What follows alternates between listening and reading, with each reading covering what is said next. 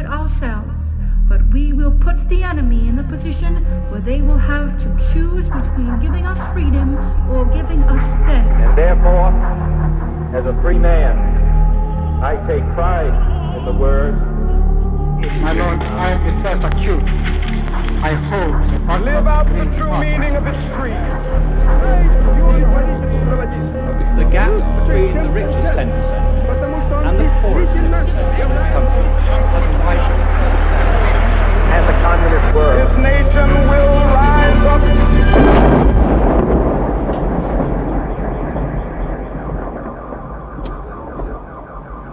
Hezký den, po dlouhé pauze vás opět vítáme u dalšího pokračování podcastu Kolaps, který pro internetový deník Alarm.cz připravují Jan Bělíček a Pavel Šplíchal. Předtím, než se pustíme do dnešního tématu, tak musíme všem posluchačům připomenout, že podcast Kolaps vzniká jen díky finanční podpoře čtenářů, čtenářek, posluchačů a posluchaček Alarmu. Co to znamená, Honzo? Znamená to, že pro fungování tohoto podcastu jsou nejdůležitější pravidelní dárci a dárkyně, protože právě ti vytvářejí stabilní podmínky pro udržitelné fungování naší redakce a taky fungování nás dvou a podcastu Kolaps. Připomínáme, že Alarm je z 80% financovaný svými čtenáři a čtenářkami, což je skvělé, úžasné a na české mediální scéně podle mě unikátní. Pokud tedy podcast Kolaps často posloucháte a pravidelným dárcem nebo pravidelnou dárkyní ještě nejste, zvažte prosím, jestli to nechcete změnit. Zkrátka, pokud je to ve vašich možnostech, podpořte nás. Bez dobrovolné finanční podpory posluchačů a posluchaček by Kolaps nikdy nemohl existovat. Ještě jednou díky. A nejen crowdfundingem živ jest Alarm, ale taky reklamou. A protože každý autor podcastu je především neúspěšný PRista a copywriter, tak se má to na co těšit, protože právě vstupujeme do fáze reklamy. Ano, a tenhle díl sponzoruje nakladatelství Paseka, která nedávno vydala hned 2 zajímavé tituly, které by měly být zajímavé taky pro velmi náročné publikum, posluchače, posluchačky Kolapsu a mohly by vás zajímat. Ale mohlo by to určitě zajímat i ty méně náročné, jako jsem já. Prvním z těch titulů jsou krátké dějiny antisemitismu, které se krátce věnují dlouhé historii antisemitismu a končí až současným antisemitismem, který se objevuje u radikálních islamistů i u takzvané nové pravice na západě. A tou druhou knížkou je příběh romské aktivistky Olgy Fečové, která sepsala svůj bohatý život do knížky pojmenované Den byl pro mě krátkej, paměť hrdé Romky a tuto knihu nakladatelství Paseka vydává společně s nakladatelstvím romské literatury Care.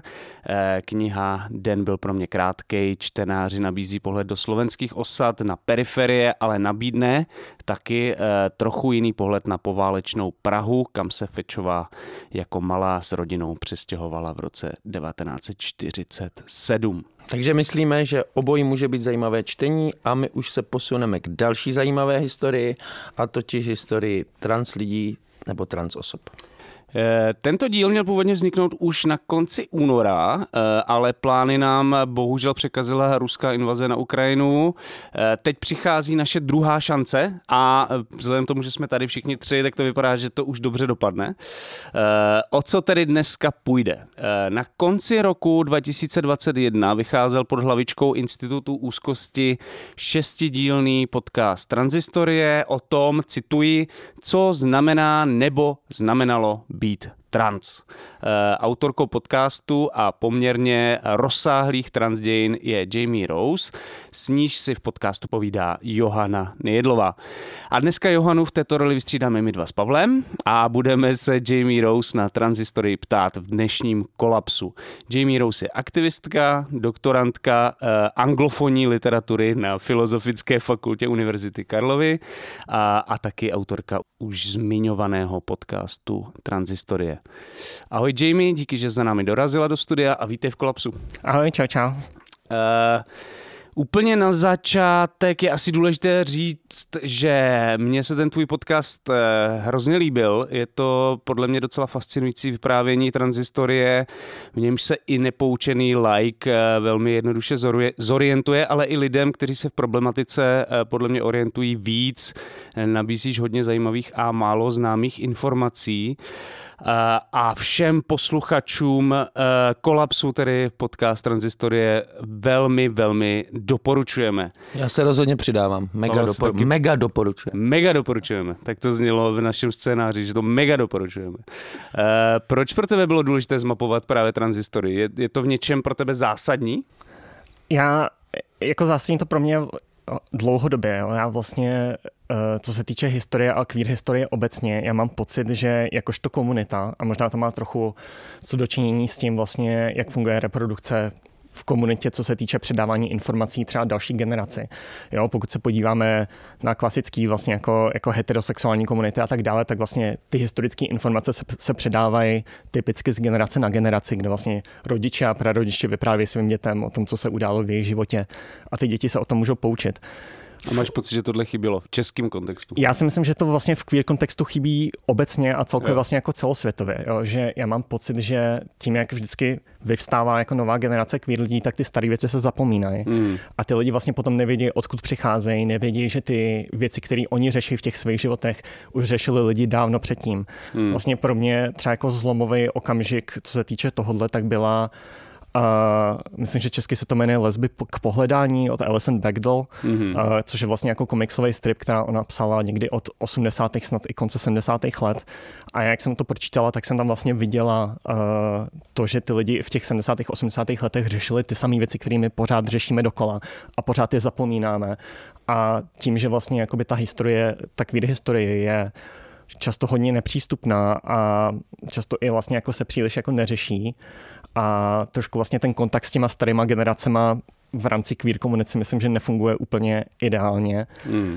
Tak si myslím, že je důležité vlastně tu historii nějak zpřístupňovat lidem, aby si vlastně uvědomili, odkud pocházejí a to, že ty jejich prožitky už si prožívali lidi 100, 200, 300, bůh ví kolik let zpátky. Jakože to nemá teda jenom takovouhle přehledovou funkci, ale právě tady tuhle jako reprodukci znalostí a dějin, prostě to, že v těch problémech jako lidi vlastně nejsou sami a řeší se už staletí, dejme tomu.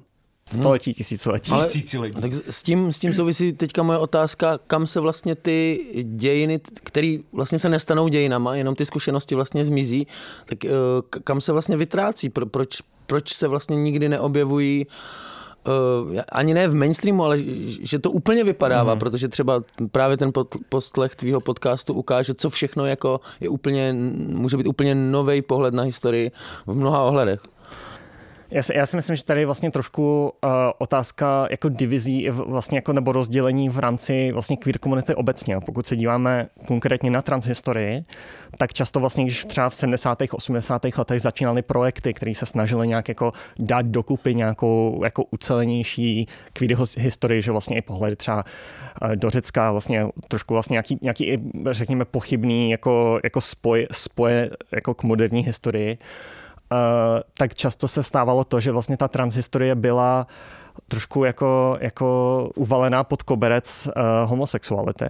Jo, pokud se podíváme třeba na klasický jako lesbicko-feministický historie ze 70. 80. let, tak často se tam vlastně vyskytují osoby v rámci jako toho, co je prezentované jako lesbická historie, který vlastně téměř určitě jako se identifikovali, téměř určitě žili svoje životy někde vlastně na nějaký jako trans úrovni.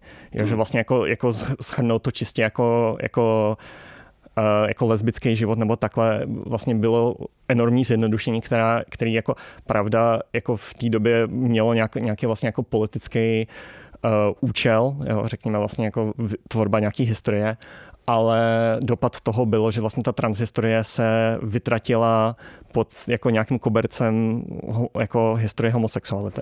A když se podíváme ještě víc dozadu? Pokud se podíváme, jak hluboko dozadu mluvíme? Kam až sahá historie? Tak samozřejmě jako tady je trošku otázka, že jako přístupu k tomu, kdo vůbec jako historii mohl zaznamenávat, k tomu, že vlastně samozřejmě jako marginalizované skupiny k nějaký tvorbě jako historických zdrojů úplně přístup neměly, ale je pravda, že vlastně pokud se díváme třeba i na archeologii, když jdeme fakt jako hodně hluboko do historie, tak vlastně v archeologii a vlastně řeší to třeba i v rámci Transparentu teďka jako Kateř Tureček, vím, že se na to dívá, ale vlastně dělo se často to a děje se to do dneška, že když se odkryl nějaký hrob, kde vlastně, řekněme, našli v uvozovkách jako mužskou kostru, jako mluvím hodně v úvozovkách, jo, ale prostě mužskou kostru obklopenou jako předmětama, který se často většinou jako dávali do hrobu ženám, tak oni to prostě interpretovali, jako že to byl buď jako nehoda, že to byl jako špatný hrob, že vlastně jako někoho uložili do špatného hrobu. Nebo to interpretovali čistě zase jako homosexualitu, jo, že vlastně jakoby, že vlastně ten člověk byl jako vnímaný jako femininní skrze jako nějakou homosexuální interpretaci, ale často vlastně jako se tady překrývala jakoby to, že jako trans lidi historicky vlastně jako v těch komunitách existovali a žili a vlastně jako vidíme to i v zemích vlastně kde jako přežila nějaká kultura, která existovala třeba před nástupem křesťanství. Vlastně to křesťanství jako v mnoha ohledech bylo jako zlomový, co se týče nějaký genderový binarity, když samozřejmě nebylo to jediné, co nějak jako kodifikovalo nebo vytvářelo.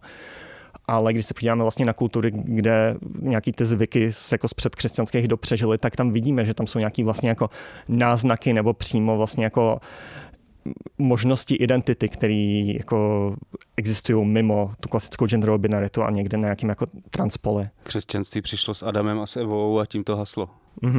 A všechno ostatní byl Satan. Já mám pro tebe ještě jeden takový metadotaz na začátek, než se vrhneme vlastně přímo na ty témata, kterým se věnuješ podcastu. Já když jsem slyšel poprvé o Transhistorii, o tom, o čem by ten podcast měl být, tak jsem si myslel, že bude víc sledovat to, jak třeba o transidentitách uvažují jiné než západní kultury a společnosti. A ve výsledku jde vlastně především o ty euroatlantické dějiny trans lidí. Chtěl jsem se zeptat, proč? Ono jako ve finále celkem, já bych neřekla ani jako euroatlantická, bych řekla vlastně i jako přímo jenom anglofonní. Jasně. Jo, a má to hodně co dočinění vlastně jako s tím... Co tě zajímá? No, ne ani nutně jako s tím, co mě zajímá, ale to, k čemu já mám přístup, to jasně. Vlastně jako v čem se já se orientuju a to vlastně, na co já si dovolím vůbec jako, o čem si já si dovolím mluvit, jo, o čem mám pocit, že mám nějaký znalosti, který jako jsou smysluplný a neplácám jenom blbosti.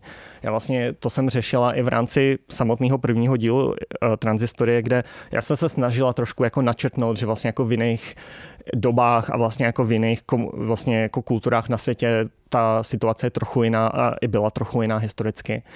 Ale vlastně já nemůžu mluvit o věcech, jako ke kterým já nemám přístup, kterým já úplně nerozumím a o kterých si vlastně jako ani jako ze své pozice nutně nedovolím mluvit. Jo? Že já jsem třeba ideálně, kdybych k tomu měla přístup, já bych strašně ráda nějak jako zmapovala nebo mluvila o třeba český transhistorii, ale já vlastně jako tu českou transhistorii za prvý neznám a za druhý já ani nevím, jestli existují nějaký zdroje, ze kterých jde poznat. Pokud třeba jako nemluvíme přímo o prvotních zdrojích, ze kterých já jako někdo, kdo není historička, nejsem schopná nic jako vydedukovat nebo ucelit.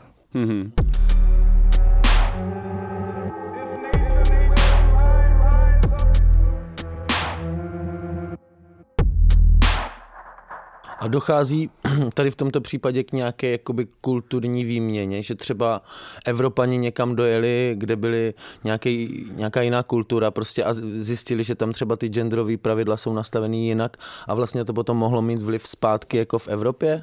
Dochází k takovýmhle výměnám? Že by ta výměna fungovala jako směrem do Evropy. Výměna funguje naopak. Právě jako bohužel historicky jako že z perspektivy kolonialismu jako ta výměna jako do Evropy si myslím, že moc nefungovala, většinou to bylo naopak jako s tím, že oni se podívali na to, jak ty lidi tam žijou. Vlastně a zakázali jim to. Zakázali jim to. Bad guys jsme byli my, nebo Evropa byli bad guys. A tak někdo třeba mohl něco napsat, víš, někdo si to přečet? Jako ty informace tam asi jsou, ale jako nemám, jako nevím, že by si někdo jako přímo nechal jako inspirovat jako životy vlastně jako původních obyvatel třeba jako Ameriky potom jako v Evropě, jo.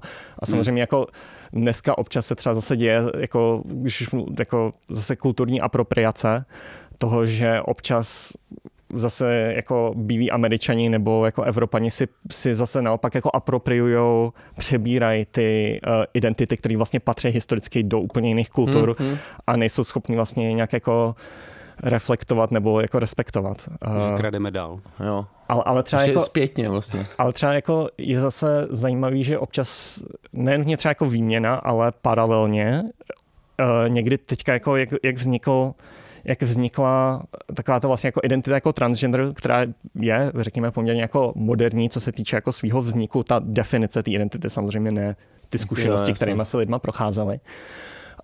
Tady se podíváme třeba do Indie, tak je hrozně zajímavý. Já jsem četla článek o tom, že oni tam vlastně koexistujou současně vlastně ty původní vlastně jako jak tomu řekla, jako transgender identita ty hijry v Indii, kde že je to vlastně jako dlouhodobá jako historická skupina vlastně v rámci Indie a hinduismu a tak dále. A teďka vlastně jak tam začal pronikat ten evropský vlastně jakoby koncept transgender, tak současně vlastně v Indii existují lidi, kteří se identifikují jako hijry a lidi, kteří se identifikují jako transgender. A hodně to samozřejmě má co dočinění jako vlastně jako k finančnímu přístupu těch lidí, k přístupu k angličtině. Jo. Vlastně často to bývá to, že ty bohatší lidi jako z té bohatší sféry se identifikují jako transgender, zatímco ty lidi vlastně jakoby chudší se často identifikují spíš jako hijry. A potom jako a spolu nějak nekomunikují tyhle dvě skupiny? Nebo jako jsou tam snahy. Co vím z toho, co jsem četla, tak jsou vlastně jako snahy vytvořit nějakou komunikaci, ale jako samozřejmě to trochu drhne, protože oni vycházejí z různých jako z dvou různých modelů toho, co to znamená jako identifikovat se mimo nějakou jako genderovou binaritu. A samozřejmě tady jsou jako zase některý ty jako trans lidi v Indii vnímají ty hijry, jako že jsou jako překonaný a že to je nějaký jako pozůstatek minulosti a že vlastně jako trans lidi jsou jako budoucnost a tak dále a zase ty hijry je vnímají, že jako nějaký nasnobený jako anglicky mluvící, který tam zase jako tahají věci jako z jiných kultur, takže je to komplikovaný. Já bych se vrátil přímo k podcastu a začal bych na Divokém západě, protože vlastně jeden z těch dílů se věnuje transhistorii na Divokém západě. Mě by zajímalo, v čem ti to přišlo zajímavý, jako jestli třeba v tom hrálo roli to, že tahle transhistorie Divokého západu vlastně atakuje nějaký ten jako naši velmi maskulinní představu o tom období jako éry jakýchsi kaubojů a zlatokopů a tak dále, jestli to bylo pro tebe důležitý. Jako určitě to pro mě byla jako velká otázka právě kolem toho, že jako my vnímáme ten divoký západ jako nějaký super maskulinní prostředí, kde že muži jsou opravdovými muži a tak dále. Ale samozřejmě jako když se na to trochu díváme jako z oddálenější perspektivy mimo trošku to, co vlastně nám představují jako média o tom divokém západě, tak je potřeba si uvědomit, že to byl vlastně prostor, kde se stěhovali bílí Američané a kradli že jako území původním obyvatelům. Ale jako ten prostor, který oni si tam jako vytvářeli často násilně samozřejmě, tak byl prostor, který existoval mimo vlastně jakoby ty koncepce států a mimo těch omezených zákonů, které vlastně existovaly v tom, co byl ta kodifikovaná součást těch jednotlivých států. A to umožňovalo lidem nejen právě jakoby taky ty životy, kterými vidíme právě v těch jako populárních médiích, že nějaký různý banditi, jako kovbojové a šerifové maximálně někde sem tam, ale umožňovalo to právě lidem žít jako svobodně od nějakých očekávání kulturních často. Jo, že vlastně ty lidi měli představu toho, že můžou tam žít vlastně svoje životy tak, jak oni si představují, jak by chtěli žít. A vlastně ten západ pro ně tím pádem představoval nějaký únik, nějaký vlastně jako místo, kde oni si ty životy můžou vytvořit a kde je můžou žít nějakým způsobem plnohodnotně. Samozřejmě i ta éra nějaký jako svobody tam vždycky byla dočasná, že? Protože vždycky se tam vytvořily nějaký ty osady, tak se začalo lobovat za to, aby se vlastně vytvořil buď nový stát, nebo se předřadili do nějakého už existujícího státu. Ale jako obecně mám pocit toho, a do dneška to třeba vidíme, jo, pokud se díváme třeba na urbanizaci vlastně jako queer lidí. Jo, pořád vlastně existuje v rámci Ameriky, dneska už možná vzhledem k tomu vlastně už není kam. No, už není kam, no, ale vždycky existovala třeba jako romantická představa třeba jako San Francisco, že jo? Který dneska už je samozřejmě jako nepřístupný komukoliv, kdo se neúčastní nějakého nějakého, řekněme, jako tech biznisu, ale v té době vlastně už, řekněme, třeba bych řekla i třeba do těch 80. let pořád panovala nějaká představa toho úniku na ten západ a to v San Francisco tam vlastně to do jistý míry představovalo. Ale samozřejmě můžeme trošku spekulovat, já zase ty informace jako takhle až detailně neznám. Ale že by to mohlo být nějaký jako podvědomý jako impuls. Pojďme za realizací některých prostě našich jako životních snů cestovat na západ. Ale pořád si myslím, že obecně s tou urbanizací to trošku reflektuje to, co se dělo v té době i právě jako s tím stěhováním na ten západ, že vlastně queer lidi v dnešní době třeba z menších měst nebo takhle nemají pocit toho, že můžou vlastně ty svoje životy žít otevřeně a proto se potom stěhují do těch větších měst, kde za první už existuje nějaká komunita a za druhý tam ta anonymita. A zrovna třeba ta anonymita si myslím, že bylo i něco, co bylo jako velkou součástí potom toho stěhování i na ten divoký západ. Ale nebyla to anonymita davu, ale jako anonymita toho nezbádaného území. Nezbádaného území, toho, že tam těch lidí tolik vlastně nebylo. Ale třeba je pravda, že kolem toho divokého západu, když se vytvářely komunity, tak ty komunity byly často hodně jakože uniformní, co se týče vlastně pohlaví. Jo? Že třeba i trošku jako nabourávání té představy divokého západu jako supermaskulinního, tak často se tam právě třeba jako děly věci toho, že když někam jel nějaký právě třeba ty zlatokopové, tak většinou tam žili vlastně po kupě spousta mužů, sem tam nějaká žena a ve finále oni si potřebovali tu zábavu nějak udělat a dělalo se třeba to, že v různých těch salonech jako se dělal drag, jo, jako to, co my dneska vnímáme jako drag, tak se dělala jako zábava v různých těch salonech. A samozřejmě máme prostě nějaký záznamy, jako na to narazila. Narazila jsem vlastně jako o přímých jako zmínkách toho, že se vlastně jako dělal jako drag v salonech. A i vlastně jako dovedeme si představit, jako co se děje vlastně v různých jako komunitách, kde je spousta mužů a nedostatek žen a ty muži se samozřejmě jako ty partnery nějak jako najdou, že jo, často. Takže vlastně i tam jako fungovala trošku jako trošku jiný systém, co se týče jako sexuality, než právě třeba v těch jako řekněme kodifikovaných koloniích. Rozumím. A ty v podcastu zmiňuješ taky několik soudních kauz, které se na takovým už pozdějším divokém západě staly právě s některými transmuži.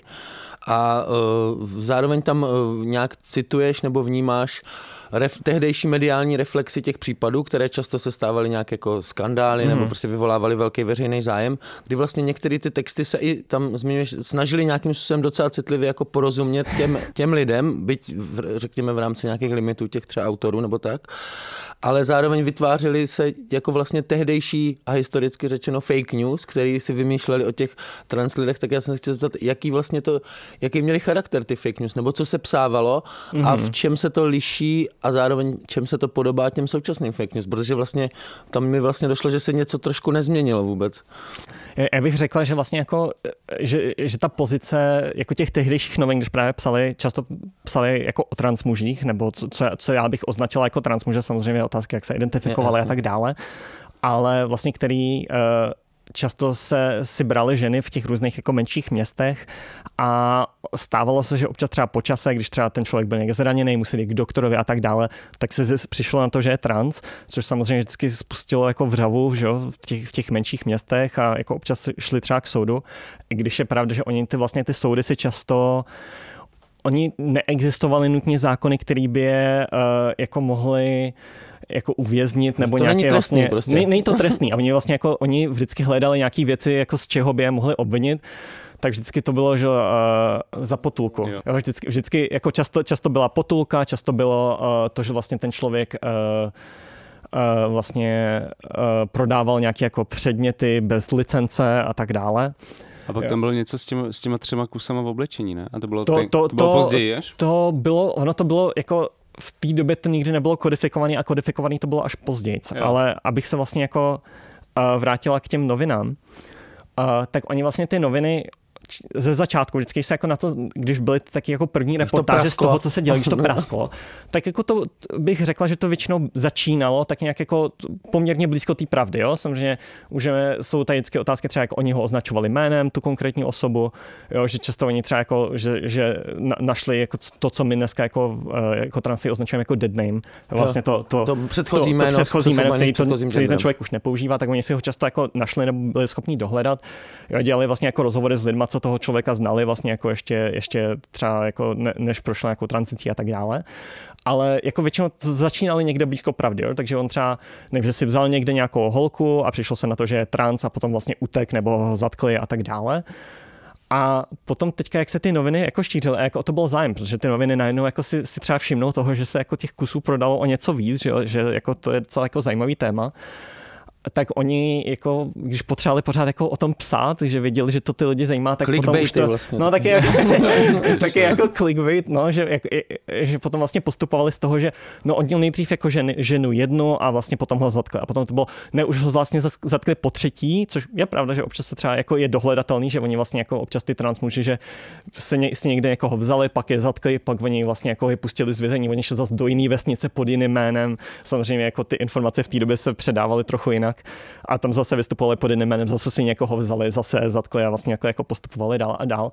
Ale jako máme taky jako bizarní jako právě téměř jako fake news, že jako měli třeba 60-70 různých jako manželek, přítelkyň a tak dále a jako občas je třeba zajímají v rámci těch novin, jak se potom prezentovaly ty manželky, jo? Že oni vlastně se dostali to, co jako ty média v tehdejší by vnímali jako homosexuální vztah. Jako samozřejmě ten člověk byl trans a je to z moderní perspektivy je to trochu komplikované, ale ty média to tak prezentovaly. Tak oni potom jako byli, a vy jste teda jako nevěděla, že váš jako manžel je trans a ona jako ne, vůbec jako bez tušení, vůbec jako nic a vy jste jako spolu spali, no jako spali jsme spolu a jako mě nic jako nenapadlo. A samozřejmě jako trošku to má i třeba co dočinění třeba jako z toho, jak v té době fungovala, nebo respektive spíš nefungovala sexuální nauka, že? Jako si myslím, no aspoň jako taková jako moje osobní interpretace je, jako samozřejmě v některých případech jako otevřeně lhali, protože samozřejmě jako nechtěli se přiznat k tomu, že prostě si vědomě jako vzali trans muže a že třeba jako, že jim to třeba nevadilo, že jim to třeba nevadilo nebo naopak. Ale že mohlo to znamenat taky, že neví, jak vypadá sexuální stav. No, přesně tak. Jako, a v některých případech si můžeme představit, že jako asi ani nevěděli. No.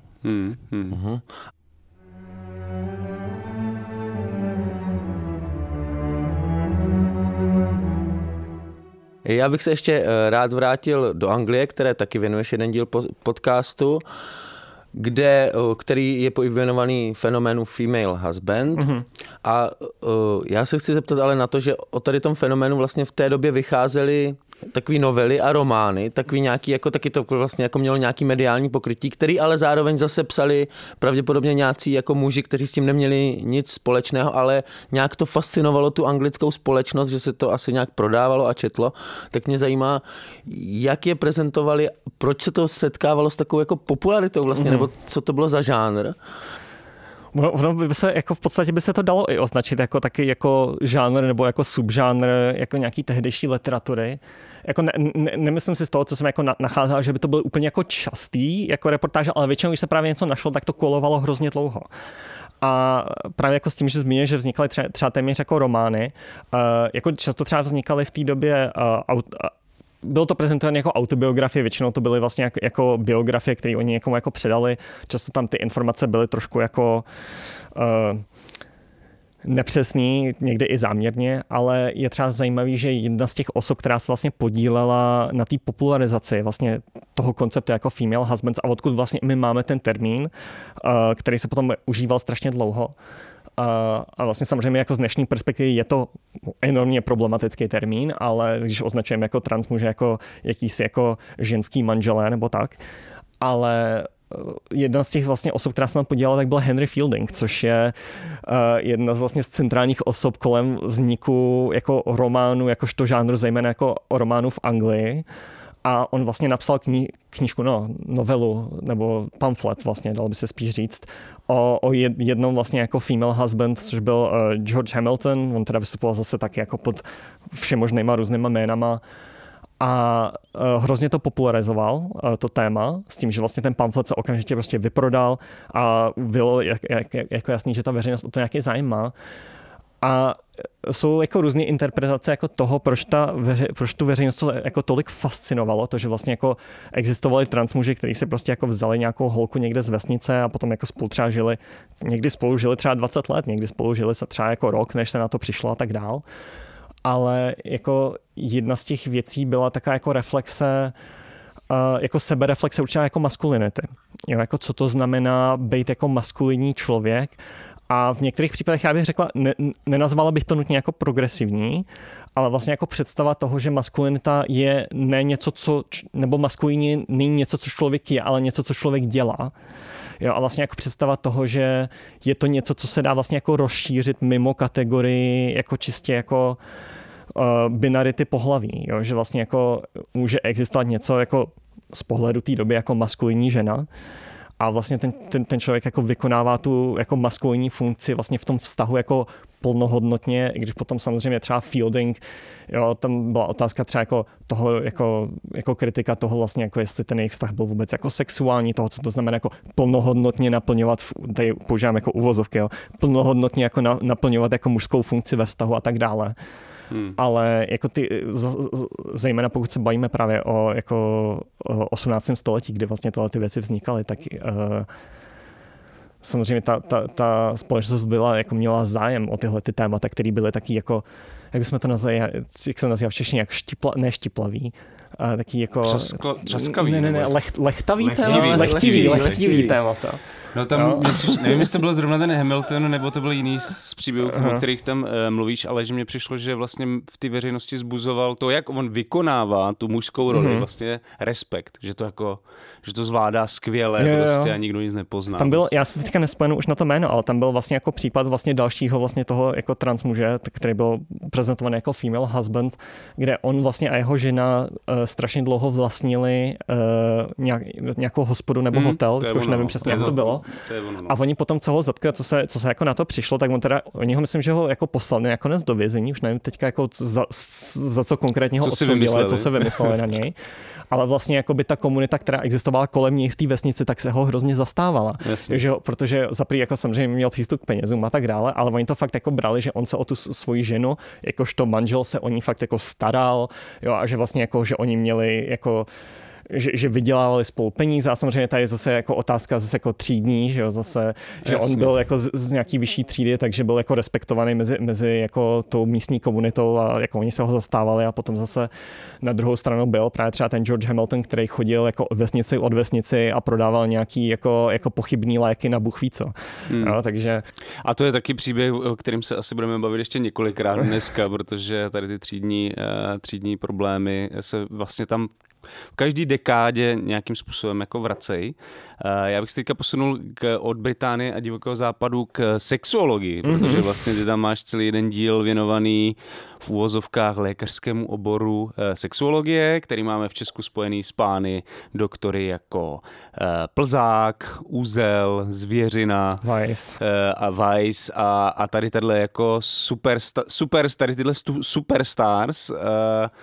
Takže možná by to je takový jako kontraintuitivní v tom, že ty vlastně v části toho dílu tvrdíš, že sexuologie se hrála i pozitivní roli v té transhistorii. Jestli bys to mohla shrnout. V čem? Já bych řekla, že je to vlastně jako ta míra, do které ta role je pozitivní, řekněme historicky. Jo. V dnešní době jako si nemyslím, že se dá jako argumentovat, že ta role do jakýkoliv míry pozitivní. Ale historicky, pokud se podíváme, tak tam existuje určitě paradox. A vlastně, když už jsme načínali vlastně trošku tu otázku třídní, tak vlastně to tam hrála potom zejména řekněme v 60. 70. letech jako roli fakt enormní. Ale vlastně když se podíváme se jako do 20. století, nebo 19. století, tak ta role jako je komplikovaná v tom, že z perspektivy třeba jako moderního jako chápání queer identit a tak dále je hrozně překonaná, ale samozřejmě jako v době, když se podíváme na nějaký jako snahu o empirismus a kategorizace a vlastně jako taxonomii čehokoliv a všehokoliv, tak vlastně jako ta taxonomie vůbec jako rozdělení na heterosexuál, homosexuál a tak dále. Jo. Vlastně už jen to, že už v rámci toho rozdělení se najednou, když jako začaly ty kategorie nějak vznikat, a samozřejmě heterosexualita je stejně jako vytvořená kategorie jako homosexualita, jako pokud se bavíme z perspektivy sexologie. Jo, v podstatě jako vznikaly paralelně, pokud se nepletu, tak vlastně etymologicky nebo historicky vlastně význam heterosexualita byla skoro jako to, co my bychom nazvali dneska jako hypersexualita. Jo, že vlastně jako pokud někdo třeba v 17. století o sobě řekl, že nebo třeba v 18. století spíš tak to znamená, že je promiskuitní, řekne o sobě, že je heterosexuální. Jo, a potom vlastně ten posun začal jako toho, co to znamená v dnešní době, začal právě až s kategorizací homosexuality. Ale že vlastně ty kategorie teda nestačily pro některé případy. Evidentně nestačily, ale vznikly problémy. Takže heterosexuál, jak to používáme dnes, je vlastně znamená hlavně to, co není, že není homosexuál. V podstatě v podstatě existuje jako čistě v opozici s homosexualitou, tak jak jako historicky to vlastně interpretovali ty sexuologové. Ale zajímají už právě u vzniku té homosexuality, tak už tam vidíme vlastně prolínání vlastně té genderové identity. Pokud se podíváme třeba na Richarda von Krafft-Ebinga, který byl vlastně psychopatia sexualis a takový vlastně jako, řekněme, ne jako úplně první osoba, byli lidi před ním, ale taky jako první jako propagátor toho termínu velký. Tak on i rozděloval vlastně v rámci homosexuality různý úrovně. No a ty úrovně měly právě často co dočinění s genderem, jo? Že on měl právě třeba, už teďka přesně nevím, jak on to používal, myslím, že těch úrovní bylo 5, jo? A byla právě třeba homosexualita 5. stupně, kde je to vlastně jako klasicky jako extra maskulinní muž, který vlastně jako jenom jako spí s jinýma mužema, ale v podstatě ani jako se jako nějak jako neidentifikuje s tím, že by byl nějak jako homosexuální a tak dále. A potom až po vlastně jako třeba ten 2. nebo 1. stupeň, kde on vlastně popisoval, že jako homosexuál, a často on psal, jako on se primárně soustředil jako na muže a potom je samozřejmě otázka toho, proč vlastně tam byl také jako taký soustředění vlastně čistě spíš na muže než i na ženy, ale on jim popisoval, že vlastně jako homosexuál 2. nebo 1. stupně tak se vlastně i identifikuje nebo se vnímá jako žena. Jo, takže vlastně tam to propojení historický vlastně jako mezi homosexualitou a jako transidentitou tam je a vlastně prolíná se to až do dneška. Vlastně do dneška, když jdete na sexologii, tak první věc, na kterou se vlastně ptají, je, jak často masturbujete, kdo vás přitahuje a tak dále. A vlastně strašně hodně řeší ty otázky sexuality. A jako do jistý míry jako to vnímám právě jako přežitek ještě z toho 19. století, kde vlastně ty kategorie byly pevně propojený.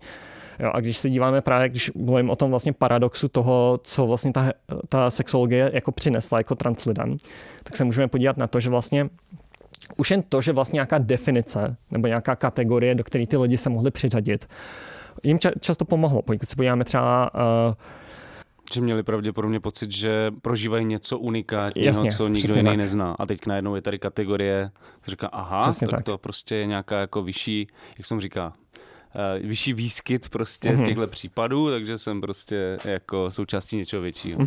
A právě jako vidíme to i třeba na případu já tady užívám teda jako maskulinní termín, v angličtině bych asi užívala spíš jako nějaký jako genderově neutrální termín, ale John Radcliffe Hall, vlastně jako klasická vlastně jako osoba anglofonní jako transliteratury, on vlastně jako vystupoval na veřejnosti jako hodně maskulinně, používal jméno John vlastně jako mezi kamarádama a tak dále. I vlastně Radcliffe Hall je jméno, který on si vlastně jako přebral jako v pozdějším životě.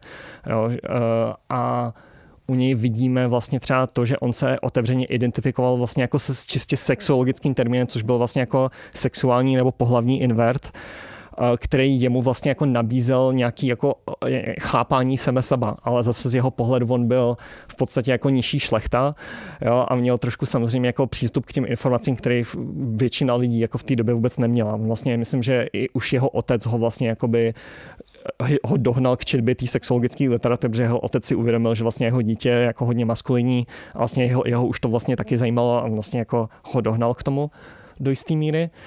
Ale vlastně jako jak pokračujeme tím, že vlastně třeba v těch 30. nebo 20. letech třeba ten člověk jako z nižší šlechty jako k tomuhle měl přístup, tak se podíváme už třeba jako do let i třeba 70.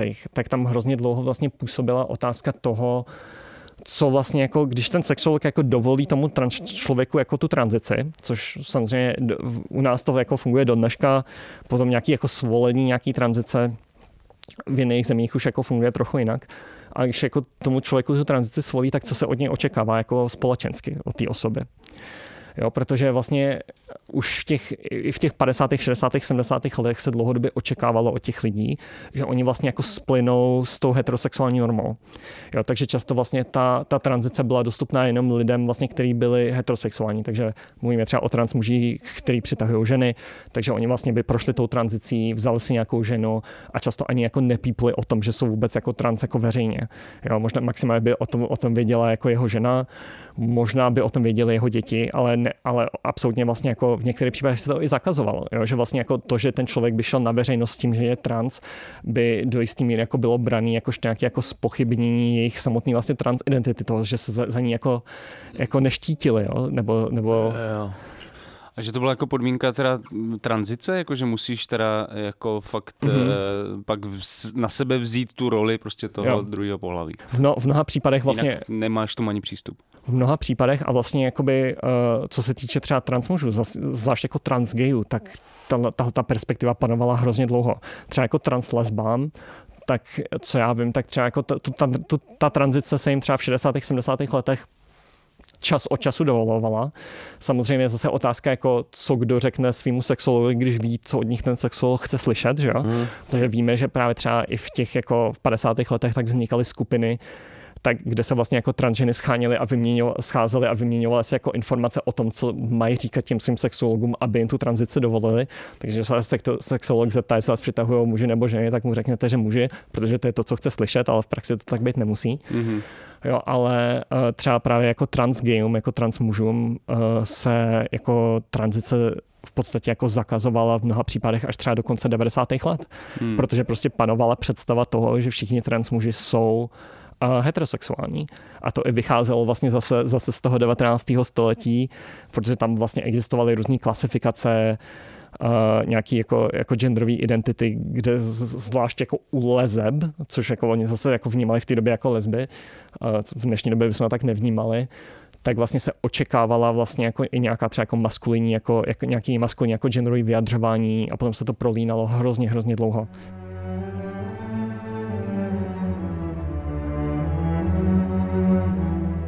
Tento podcast vzniká jen díky příspěvkům od vás, našich čtenářů a posluchačů. Podpořte jeho vznik v naší stálé kampani na darujme.cz. Odkaz najdete v popisu každého dílu.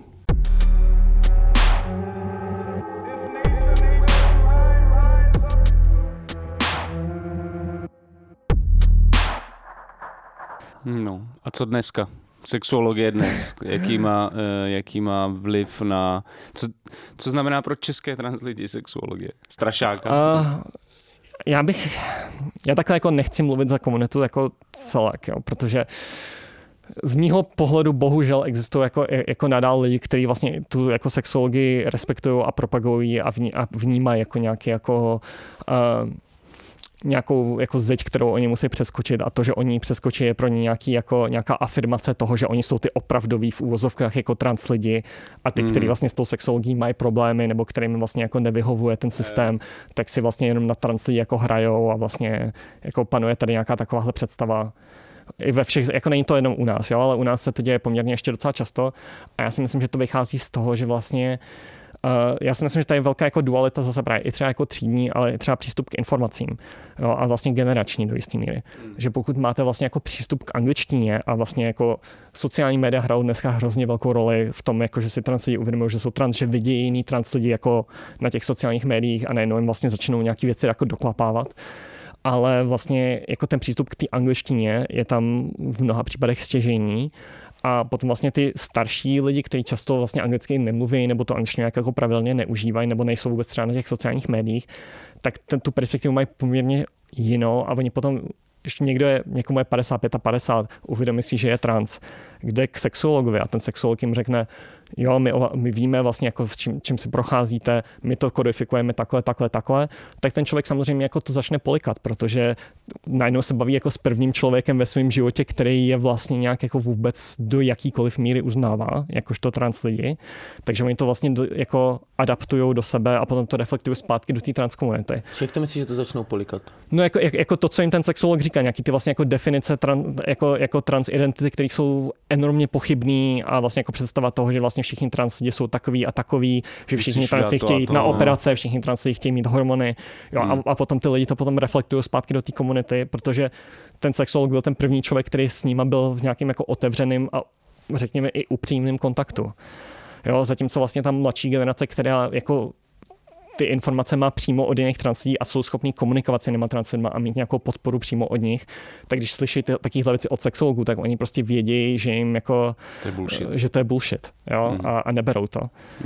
A takže vlastně jako tam jako působí tyhle ty rozkoly, ale pokud se bavíme o tom vlastně, co v praxi česká sexologie jako dělá trans lidem, tak za prvý jako taká ta velká bariéra je bariéra povinných sterilizací, která do dneška platí, a nemluvíme tady jenom o sterilizacích jako chemických, ke kterým jako často dochází z důsledků vůbec jako braní hormonů, což se očekává a o čem prostě jako co lidi k čemu přistupují vědomě, ale vlastně jako sterilizace chirurgický, jo, zvlášť jako třeba pro trans muže, tak hysterektomie je poměrně jako závažný zákrok do těla. A transmuž v Čechách, pokud chce mít M-ko na občance, tak to hysterektomii projít musí.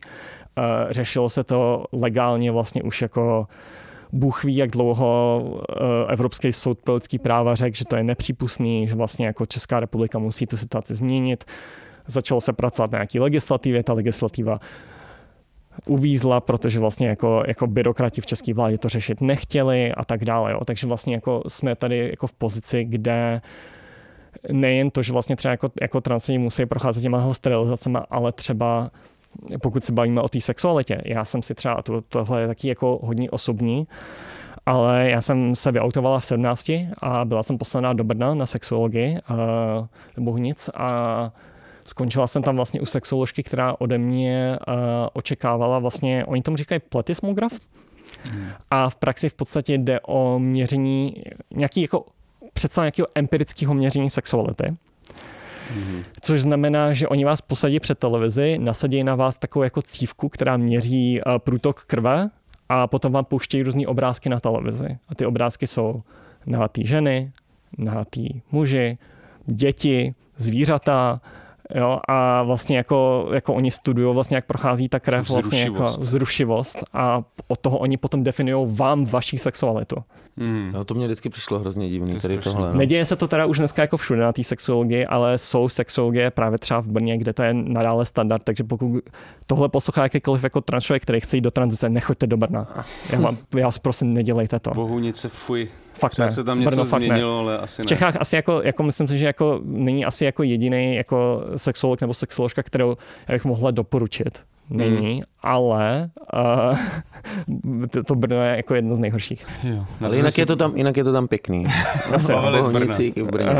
Ale tohle tam neřešte, ale já jsem se právě na to chtěl zeptat, jestli existuje nějaká naděje nebo něco, aspoň nějaký posun k lepšímu, nebo prostě... Pro mě jako nadějí by bylo vlastně odpoutat vlastně jako celý ten systém vlastně tranzice.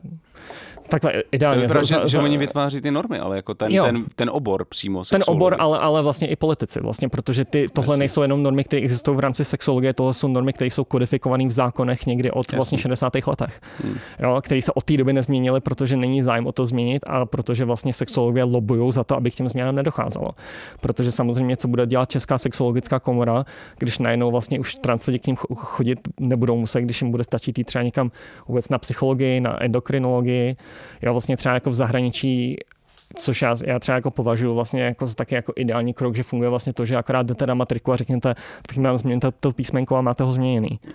Jo, vůbec to, že vlastně v Čechách, když se bavíme o těch matrikách, tak změny jména jsou kodifikovaný vlastně hrozně jako restriktivně z toho pohledu, že v Čechách máme nastavený to, že existují 3 typy jmen. Existují jména mužská, neutrální a ženská. A pokud máte M-ko v občance, tak ženský jméno mít nemůžete. Oni vám ustanoví, že tohle a tohle je ženský jméno, pokud bych se chtěla jmenovat Zuzana. Jo, teďka teda já mám F-ko v občance, ale pokud bych neměla, tak prostě mi ho nedovolej. A často právě se uchází k tomu, že vlastně jako translidi se berou zahraniční jména, nebo třeba mají jako jméno, kterým je občance, tak není to jméno, ve kterém se jako veřejně prezentují, protože oni nemůžou, zejména právě transmuži, který by museli vůbec podstoupit sterilizaci, aby mohli úředně mít vůbec to jméno, se kterým oni se identifikují. Je to šílený a tvrdý téma, no. Zbytečný. Přijde mi to jako zbytečný trvat na těchto jako normách. To je z takových byrokratických důvodů vlastně, že ten úřad prostě potřebuje. Tam nevidím žádný benefit jako pro společnost, že někdo musí mít MKO, v občance musí mít prostě nějaký jako konkrétní jména. Ale nejvyšší soud, když rozhodoval o tom vlastně, jako když tam někdo přišel vlastně ohledně té povinnosti sterilizace, to už je několik let zpátky, ale když o tom rozhodoval nejvyšší soud, tak mi řekli, že je to naopak pro dobro společnosti, že se musí nechat povinný sterilizace. No, to právě protože by to asi společnost jako hrozně mátlo. Jo, ale jako ten argument, který ten nejvyšší soud poskyt, nebyl vůbec jako nějak jako legislativně nebo jako zákonně daný, prostě. Jako, to bylo hodnotový, to bylo prostě čistě společnost, pro dnešní společnost by nebylo jako ideální, aby vlastně trans lidi si mohli svobodně prostě měnit úřední pohlaví. Tak doufám, že se něco v této oblasti brzo změní. My tady máme dramaturgicky další jako... Oslí můstek, ale já máš oslí můstek? Já mám oslí můstek, protože já myslím, že teďka líp pochopíme, proč koncem 60. let LGBTQ komunita dělala rioty. Aha. Zásadní byly protesty a rioty z roku 1969 v New Yorku, dnes známe jako Stonewallské protesty nebo Stonewall, podle podniku Stonewall Inn v Greenwich Village, který patřil ještě mafii, to tam o tom mluvíš, to je taková už jenom pikantnost. Libůstka na okraji. To, že to patřilo mafii vůbec jako znamenalo, že tam vůbec jako queer lidi chodit mohli. Jo, že jinam něco takového existovalo vůbec. Že mafie byla vlastně tolerantní. Ale ty zmiňuješ už jako dřívější protesty a méně známý v San Francisku. Jaký byl význam těch vlastně protestů a o co v nich šlo? No vlastně, jak říkáš, tak vlastně těch protestů a jako riotů vlastně už byly jako dřív a jenom vlastně z těch největších, na který se strašně dlouho zapomínalo a který v podstatě připomněla až vlastně transhistorička Susan Stryker ve své knížce Transgender History, kterou hrozně doporučuji. Zase soustředí se čistě vlastně jako téměř výhradně na jako americkou transhistorii, protože ona je Američanka, jako vlastně sama do toho má spíš jako lepší náhled takhle. Ale ona vlastně komplet se na ně zapomněla a byla to situace, kdy vlastně se scházeli v jiný kavárně jako trans lidi, společně vlastně jako s dalšíma vlastně skupinama jako lidí, kteří často neměli kam jít, jo? Že vlastně jako by byli na ulici nebo to a vlastně jako neměli kde bejt přes den, takže většinou vlastně chodili do téhle kavárny, kde si mohli dát třeba kafe, to kafe, že pili třeba 2 hodiny, ale měli kde bejt, měli kde posedět, měli kde pokecat jako s jinýma lidma. A že se tam právě jako scházeli zejména třeba jako transženy, který působili vlastně jako sexuální pracovnice a ten vlastně riot začal vůbec už jen kvůli tomu, že se změnilo vedení kavárny, pokud se nepletu. A oni najednou začali jakože vyhazovat ty lidi, který oni vnímali jako nevhodný, nebo že jim vlastně měli jako strach, že jim jako odhání zákazníky a tak dále. Že samozřejmě oni tam jako byli nejčastější asi zákazníci jako vůbec. A najednou ty lidi vlastně jako neměli kam jít, vlastně přišli o tohle vlastně jako o tenhle prostor a vlastně se v té kavárně zabarikádovali a odmítali odejít. Myslím si, že oni vlastně i ta kavárna nejdřív jako od nich požadovala, že musí jako platit nějaký minimum, vlastně jako $, nějakou minimální útratu za hodinu nebo kolik, aby tam vůbec mohli zůstat, což jako samozřejmě jako s tím vůbec nesouhlasili. A vlastně spustila se potyčka s policajtama a v té době i vznikala i v tom San Francisku nějaká jako sebereflexe toho, co to vlastně vůbec znamená, jako to, že ty trans lidi vlastně nemají kde bejt, nebo queer lidi obecně vlastně nemají najednou kde bejt a že jako se snaží vlastně bojovat o nějaký, jako vůbec nějaký prostor ve společnosti pro sebe. A to vlastně to samé do jistý míry se stalo akorát až na mnohem větším měřítku v tom Stonewallu v New Yorku v tom 69. A myslíš, že to byla otázka jenom toho měřítka, anebo taky šlo o to, že právě tam při tom prvním riotu z roku 66, jakože se jednalo o trans ženy, trans muže? Já myslím, pokud se... A možná tam byly nějaký jako nebílí no, byly, lidi, byly. Takže jako možná to je ten důvod, proč se o tom tolik nemluví. Jako interrasový komunity, který tam vlastně scházeli, který pracovali vlastně v tom sex businessu jako sexuální pracovnice, primárně trans ženy, pokud se nepletu. Jo. A myslím, že se k ním potom vlastně přidávali. Když začal ten raid, tak se k ním začaly přidávat vlastně jako další komunity, které se jich zastávali. Jo, takže tam vlastně i fungovala nějaká jako solidarita v rámci těch jako marginalizovaných komunit v tom Tenderloinu. Ale vlastně jako určitě si myslím, že to hrálo poměrně velkou roli. To, že to jako byly primárně vlastně transženy, ale myslím si, že jako je pravda, aby zase jako neříkala, že to čistě bylo jenom kvůli tomu, ale jako je pravda, že ty rioty byly na menší úrovni než jako ty newyorský. Jo. Protože ty newyorský taky vlastně začaly jako v podstatě jedna skupina lidí v jedné hospodě, ale ty lidi se potom začali scházet vlastně ze všech jako queer čtvrtí vlastně v celém New Yorku a vedli se vlastně několik nocí jo, ta vzpoura, takže to byl takový jako wow jo, efekt. A vlastně jako ta vlastně výsledkem, že Stonewall samotný jako byla hrozně důležitá vzpoura, ale nešlo jenom o to vlastně jako co se stalo ty 3 noci, ale co následovalo potom. Jo, a na to je vlastně jako další ta věc, na kterou se často hrozně zapomíná, že my si připomínáme vlastně jenom tu vzpouru samotnou, ale ne ty vlastně aliance, které vznikly vlastně z důsledku té vzpoury. Protože vlastně jako následkem toho bylo, že se vytvářely najednou organizace, skupiny, vlastně nějaký souskupení vlastně jako queer lidí a i aliance vlastně jako s různýma dalšíma jako marginalizovanými komunitama, které tyhle ty věci řešily najednou. Takže to myslíš, že předtím vůbec neexistovalo? Oni existovali, ale byli hrozně jakoby neviditelní. Jo, a vlastně i jako často byli jako jejich součástí bylo vlastně jako minimum lidí. A najednou vlastně jako ten Stonewall byl takový jako obrovská vzpruha jako snahy se nějak jako organizovat.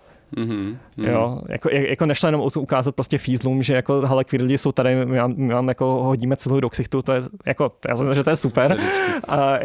Jako to podporuji hodně, ale jako ten historický důsledek byl primárně to, že ty lidi vlastně jako sice skončila ta vzpoura, ale ty lidi tam zůstali dál vlastně spolu na něčem pracovali. A jaká to byla teda ta aliance, která se díky tomu vytvořila? Ono jich bylo, jako těch organizací bylo několik, ale vlastně ta největší byla Gay Liberation Front. Co vím, tak velkou roli v rámci těch třeba jako raných queer komunit hráli vlastně lidi z Puerto Rica, zejména. Vlastně i třeba vlastně v tom New Yorku tam ta portorická komunita je poměrně velká, nebo v té době zejména byla. Jo, takže tam vlastně ty aliance vznikaly takhle, ale samozřejmě vlastně ty spojení byly i, bavíme se o 69. prostě jako že vrchol nějakých jako civil rights movement a tak dále, takže vlastně ty spojení tam byly i vlastně jako s Afroameričanama a samozřejmě ty Afroameričani sami vlastně tvořili velkou jako část těch lidí, kteří do toho Stonewallu chodili. Jo, takže vlastně tam nešlo ani nutně, že by se jako ty lidi nějak jako ty jako různý organizace nějak jako sešly a řekli si, hele, budeme pracovat spolu, ale často ty lidi pracovali mezi těma dvěma organizacemi současně. Jo, že to bylo vlastně, že se angažovali ve víc prostorech současně a to spojení takhle vznikalo vlastně jako přirozeně. Ani ne, že by to bylo nějak, že by se sešli a dohodli, ale vlastně pracovali spolu už jen od toho, že to byly ty samý lidi často.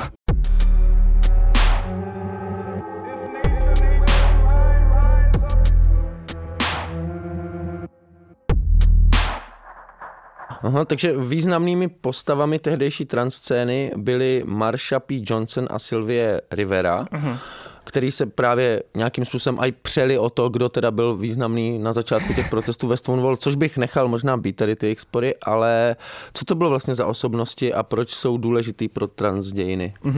Ono vlastně, když jako zmiňuješ jako tyhle ty dvě transženy, tak je hrozně zajímavý už jen to, že oni se stali do jistý míry, ty jejich jména se staly nějakým symbolem, vlastně zejména v posledních letech, kde je nějaká jako liberální snaha nějak jako reflektovat to, že vlastně jako trans lidi jako historicky existovali, ale často se vůbec jako nepřipomíná to, kdo oni vlastně vůbec jako byli, jo? Že je to také jako z jejich jmén se staly taky jako prázdný slogany, jako jo, Marsha P. Johnson, Sylvie Rivera jako super a kdo to byl, co dělal, vůbec nevíme. A mě to trochu připomíná Miladu Hrákovou, že se vyprázdní. Jako to se děje furt, ne, tady tenhle proces, bohužel. A ještě Marsha byla černá, ne? A vlastně Sylvie Rivera byla latina, vlastně rodiče měla vlastně z Puerto Rica a Venezuely.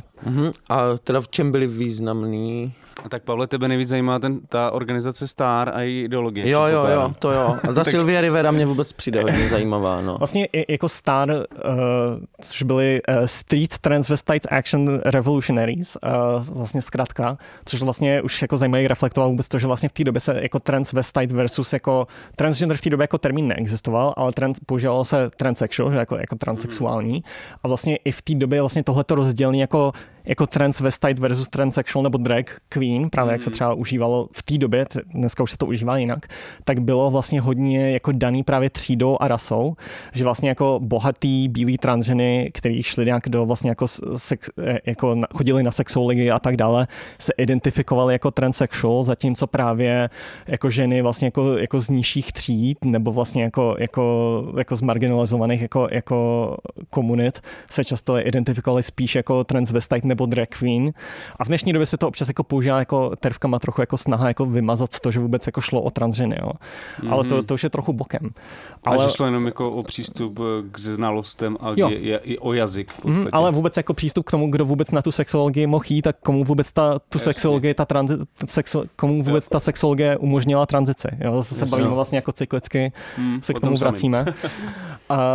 Ale vlastně oni vytvořili vlastně spolu tuhle organizace, pokud se nepletu, tak oni se nějak jako střídali i nějak ve vedení, ale primárně šlo o to, že oni měli takzvaný Star House, což byl, pokud se nepletu, vlastně byt, kde oni ubytovávali vlastně queer lidi, kteří často neměli kam jinam jít. Jo, často to byli vlastně o lidi prekarizovaný vlastně skrz právě třeba drogy, skrz vlastně to, že pracovali jako v sex businesse a tak dále. A často to byli mladí lidi. Jo. Často vlastně právě, jak jsem mluvila o té urbanizaci, tak vlastně často se stávalo, že právě jako třeba jako queer vlastně teenageři tak vlastně utekli od svých rodičů, vlastně jako, který by je jinak třeba zabili za to, že jsou vůbec queer, a často utekli právě do toho New Yorku, který oni vnímali jako taky jako ideální, taky jako prostor, kde mohli být sami sebou, jenže už neměli najednou vlastně jako neměli práci, neměli nic, neznali nikoho. A vlastně jako Starým nabízel vlastně ten prostor, kde měli vlastně kontakt, kde se o ně postarali vlastně jako starší queer lidi do jistý míry. Mothers. Ale přitom sama ta Sylvia Rivera byla vlastně drogově závislá nějakou část svého života, dost s tím bojovala. Sama byla vlastně, že se živila prodáváním sexu nějakou dobu svého života a sama taky nějakou dobu byla na ulici? Nebo? Byla vlastně koncem svého života ve finále. A jaká vlastně byla jako aktivistka, protože byť to je jako špatně, tak často si aktivismus můžeme právě spojovat s nějakýma jako privilegiema, ale tohle je úplně nejvíc neprivilegovaná, jakoby myslitelná vůbec jako žena. Pozice a jaká byla aktivistka, jak dělala ten aktivismus a vlastně i jakou měli ideologii STAR. Oni hrozně vlastně jako pracovali v módu vlastně grassroots, že ta organizace vznikla právě jako lidma, kteří si tohleto prožili, vlastně ten život na té ulici, neměli kam jít, prodávali sex a vlastně jako to prodávání sexu jako v rámci transkomunity je jako hrozně častý příběh, jo, jako napříč vlastně jako historií. Jako děje se to, jako do dneška děje se to hodně často, protože samozřejmě jako trans lidem mají problém si najít nějakou normální práci, protože kdo je jako chce vzít někde. Takže často vlastně jako končili na ulici, prodávali sex. A vlastně tím, že ty dvě si tím prošly, tak se snažili organizovat právě skrz nějaký jako nehierarchický jako systémy, že vlastně jako STAR jako pracoval, oni třeba dělali jako každoročně vlastně jako nějaký, jako že vybírali nějaký peníze, aby ten STAR mohl vlastně fungovat do následujícího roku, ale vlastně v průběhu toho roku ty děcka tam prostě jako mohly žít, měli prostě prostor a oni vlastně jako pracovali skrz to, že jako poskytovali tohleto místo, jo? Že to nebylo nutně, že by třeba jako dávali dokupy nějaké jako protesty nebo tak dále, ale to, co oni dělali, bylo vlastně ta přímá výpomoc těm lidem, kteří byli v této situaci. A to oni vnímali vlastně jako to nejdůležitější. Vlastně jako vůbec to, že jako Sylvia Rivera se dožila vlastně mnohem díl než Marsha, je bohužel vlastně daný tím, že vlastně i Marsha jako Afroameričanka, jako transženy, zvlášť právě Afroameričanky, jako tam je hrozný problém s násilím, jo, s vraždama a tak dále. A vlastně Sylvia Rivera později vlastně opustila aktivismus, dalo by se říct, že ona v podstatě vyhořela, že tam byly vlastně jako ona s Marshou měla nakonec problémy a potom se nějak nepohodla a ona odjela pryč a žila vlastně snad 20 let žila vlastně jako mimo New York ale vrátila se potom, co vlastně jako předpokládá se, že Marsha P. Johnson že zavraždil někdo. Předpokládá se, že možná to byla i policie. Což asi není úplně překvapivý, vzhledem k tomu vlastně jako v čem se angažovala, co dělala, že vlastně jakoby řešila tyhle ty věci. Ale vlastně Sylvia se potom vrátila vlastně po vraždě Marsha, jak se vrátila do New Yorku. A začala se vlastně angažovat v tom, že snažila se dohledat, kdo to vůbec udělal, ale zejména se potom vlastně později k konci svého života se soustředila hlavně vlastně na poskytování prostoru pro lidi, kteří mají vlastně problémy s drogama. To byl zajímavý moment nějakého toho jeho projevu, a teďka nevím, jestli to bylo přímo na nějakým Prideu, nebo Stonewall, protest výročí, nebo něco takového. On to byl v podstatě to, co bychom dneska nazývali jako Pride, a bylo to vlastně to, co vzniklo. Pride, tak jak existuje, tak vlastně připomíná každoročně ten Stonewall Riot. A původně tam vlastně bylo zajímavý jenom, že mě přišlo zajímavý v tom projevu, že vlastně se tam vymezila vůči tomu jako white, middle class, jak to říct, jádru toho hnutí, a zároveň jako zakončila to celý ten svůj proslov jako Revolution Now. Mě zajímalo, co znamenala pro ní ta revoluce.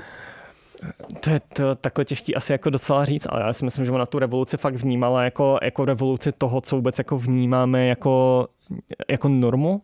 Já to jako vidím skrze jako náhled vlastně toho jako vůbec slova queer, jako snaha jako kritizovat normu a toho vlastně systému, ve kterém žijeme.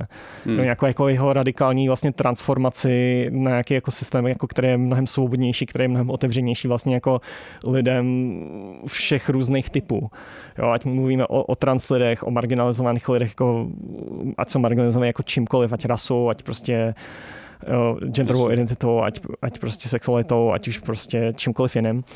Tak jako to bylo to Revolution Now a to bylo to, co oni vlastně jako společně razili, že to nebyla jenom snaha nějak jako propagovat to, co my bychom nazvali jako nějaký jako queer nebo jako LGBT práva, jako nějaká snaha o manželství, nebo to bylo komplet bokem, protože ty lidi byli na ulici. Jako co je zajímalo nějaký jako posraný manželství, když neměli z čeho vyžít, když neměli kde bejt, když prostě jako lidi po nich házeli prostě šutry jako na ulici, tak samozřejmě jako řešili jako přežití, že jo. No a mně přišlo zajímavý, asi důležitý pro tyhle dvě osoby, že měli jako dost odvahy na to vlastně vystoupit přímo na takhle významnou vlastně akci mezi ty lidi, členy komunity, a jako dost tvrdě vlastně kritizovat. Mně přišlo vlastně dost sympatický. Ono to vystoupení vlastně vůbec bylo jako iniciovaný tím, že ono jim bylo zakázané se na té akci vlastně jako účastnit, protože tam k tomu se vrátíme potom ještě, nebo dostaneme s těma tervkama, ale vlastně tam proběhla změna mezi lety někdy 69 až 72, si myslím, že to byl Christopher Street Liberation March, což se původně nazýval vlastně New Yorkský Pride, který procházel tím Christopher Street, kde byl Stonewall. Tak ona tam vlastně vystoupila s tím, že ono bylo zakázaný drag queens. Oni se nazývali drag caucus v rámci vlastně toho Gay Liberation Front, tak fungoval drag queen caucus a jim bylo zakázaný ten rok vlastně participovat jako veřejná skupina v rámci toho protestu, toho vlastně jako průvodu. Jo, takže ona vlastně proto i vůbec vystoupila, dostala ještě vlastně za to, že se vůbec dovolila vystoupit, tak dostala vlastně do obličeje vlastně stojanem na mikrofon, jo, takže...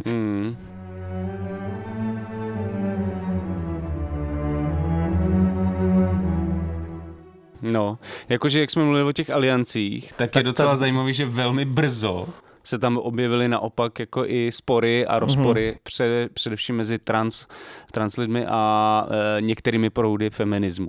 Jako, jestli bys nám mohla říct třeba, proč to vůbec vzniká, tenhle problém. Ono jako je těžký se teďka jako zpětně vlastně dobrat k tomu, jako co to vůbec jako začalo, ale pokud si podíváme specificky ten proud, který byl nejvíc vlastně se postavil nejvíc proti transem, byl lesbický feminismus. Je třeba říct, že ne všechny formy lesbického feminismu měly, jako zastávaly tuhletu pozici. Existovaly organizace, které jako se trans lidí jako zastávaly, ve kterých trans ženy, primárně bavíme se o lesbickém feminismu, ve kterém trans ženy mohly jako dál aktivně prostě se podílet. Ale kolem vlastně jako toho roku, kolem jako začátkem těch 70. let, tak začínaly vlastně jako se dostala taková kauza, kde jedna vlastně jako členka jmenoval ten kolektiv se jmenoval Gutter Dykes, tak ona označila na jako největším lesbicko-feministickém vlastně sjezdu snad v americké historii, tak označila vlastně jednu transženu, která tam měla vystupovat jako muzikantka, taky řekla, že nebo vystoupila s tím, že byla tou transženou znásilněna. Do dneška se neví, do jaký míry je to pravda, to nechci zpochybňovat, já nevím. Jako ty informace prostě nejsou dohledatelné. Ale důležité je, co z toho vzniklo. Důsledkem toho vlastně ten sjezd hlasoval, jestli ta transžena tam může zůstat. A nakonec teda hlasovali z toho, že tam zůstat teda může, že asi jako to brali jako tu informaci, jestli jako, nevím, jak to dopadlo, ale ty Gutter Dykes ve spouře vlastně odešli a vzali sebou další vlastně kolektivy, který měli vlastně názor jako ty členky, že vlastně ta transžena tam vůbec by neměla vystupovat. A důsledkem toho vlastně vznikla nějaká jako reprezentace v rámci jako lesbickým feminismu, jako že transženy infiltrujou lesbicko-feministické skupiny a vlastně tam vnáší jako sexuální násilí a že vlastně, když samozřejmě jako pracujete jako s představou jako toho třeba jako raného lesbického feminismu, který byl hodně vyhraněný jako vůči jako mužům, už jen to, že jako představa toho, že vlastně všichni muži jsou sexuální agresoři a teďka najednou máte vlastně transženy a teďka jako jak ten kolektiv v tom má přistupovat. A jestli bere vlastně tu členku jako ženu, nebo jestli jako jí berou jako prostě muže, které se tam snaží infiltrovat. A důsledkem toho vlastně bylo, že ty transženy byly vlastně v mnoha místech, vlastně třeba Olivia Records, pokud se nepletu se jmenovaly, tak vlastně organizace, která byla hrozně velká v rámci jako lesbického feminismu, který oni produkovali jako hudbu a tak dále, tak byly vlastně nuceny jako vyloučit vlastně jako svojí, ona tam dělala teďka jako postprodukci, nebo nevím, jako ve studiu dělala, tak ji museli vyloučit vlastně jako tu transženu, která tam pracovala. A začala vlastně taková obrovská vlna toho, co dneska se nazývá jako TERF, což je Trans Exclusionary Radical Feminism, takže vlastně jako transvylučující radikální feminismus. Velkou spruhou vlastně pro to hnutí byla kniha The Transsexual Empire, kterou napsala Janice G. Raymond, která vlastně jako do jistý míry kodifikovala tuhletu vlastně představu transženy jako vlastně sexuálních agresorů a dokonce vlastně prezentovala jako samotnou existenci transžen, jakožto ona myslím, že říkala, že je třeba jako morálně dohnat k neexistenci, jako morally mandate from existence. Jako v podstatě jako do jistý míry dalo by se říct, že propagovala jako genocidu, jako transžen. Jo, jako v rámci té své knihy, že ona vlastně jako vnímala transženy. A jaký jsou ty morální jako argumenty? Ty morální argumenty byly třeba jako to, že oni brali, nebo ta představa byla toho, že jako transžena je vrchol patriarchátu, že vlastně když už ten patriarchát se přivlastní úplně všechno, tak ten poslední prostor, který jako jim zůstává nepřivlastněný, tak je prostor těch žen.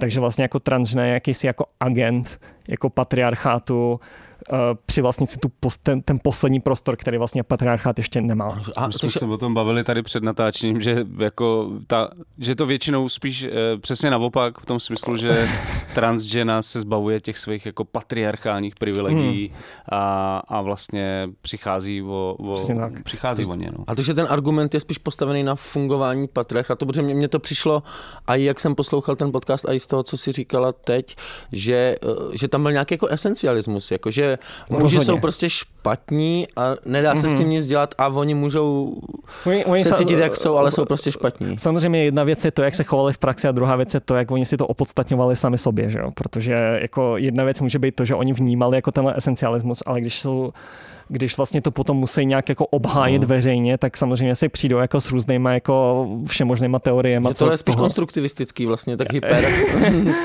No, ono vlastně jako oni to brali třeba oni třeba i ten konstruktivismus jako brali tak, že vlastně jako transžena je vychovaná jako v rámci, jak oni tomu říkají,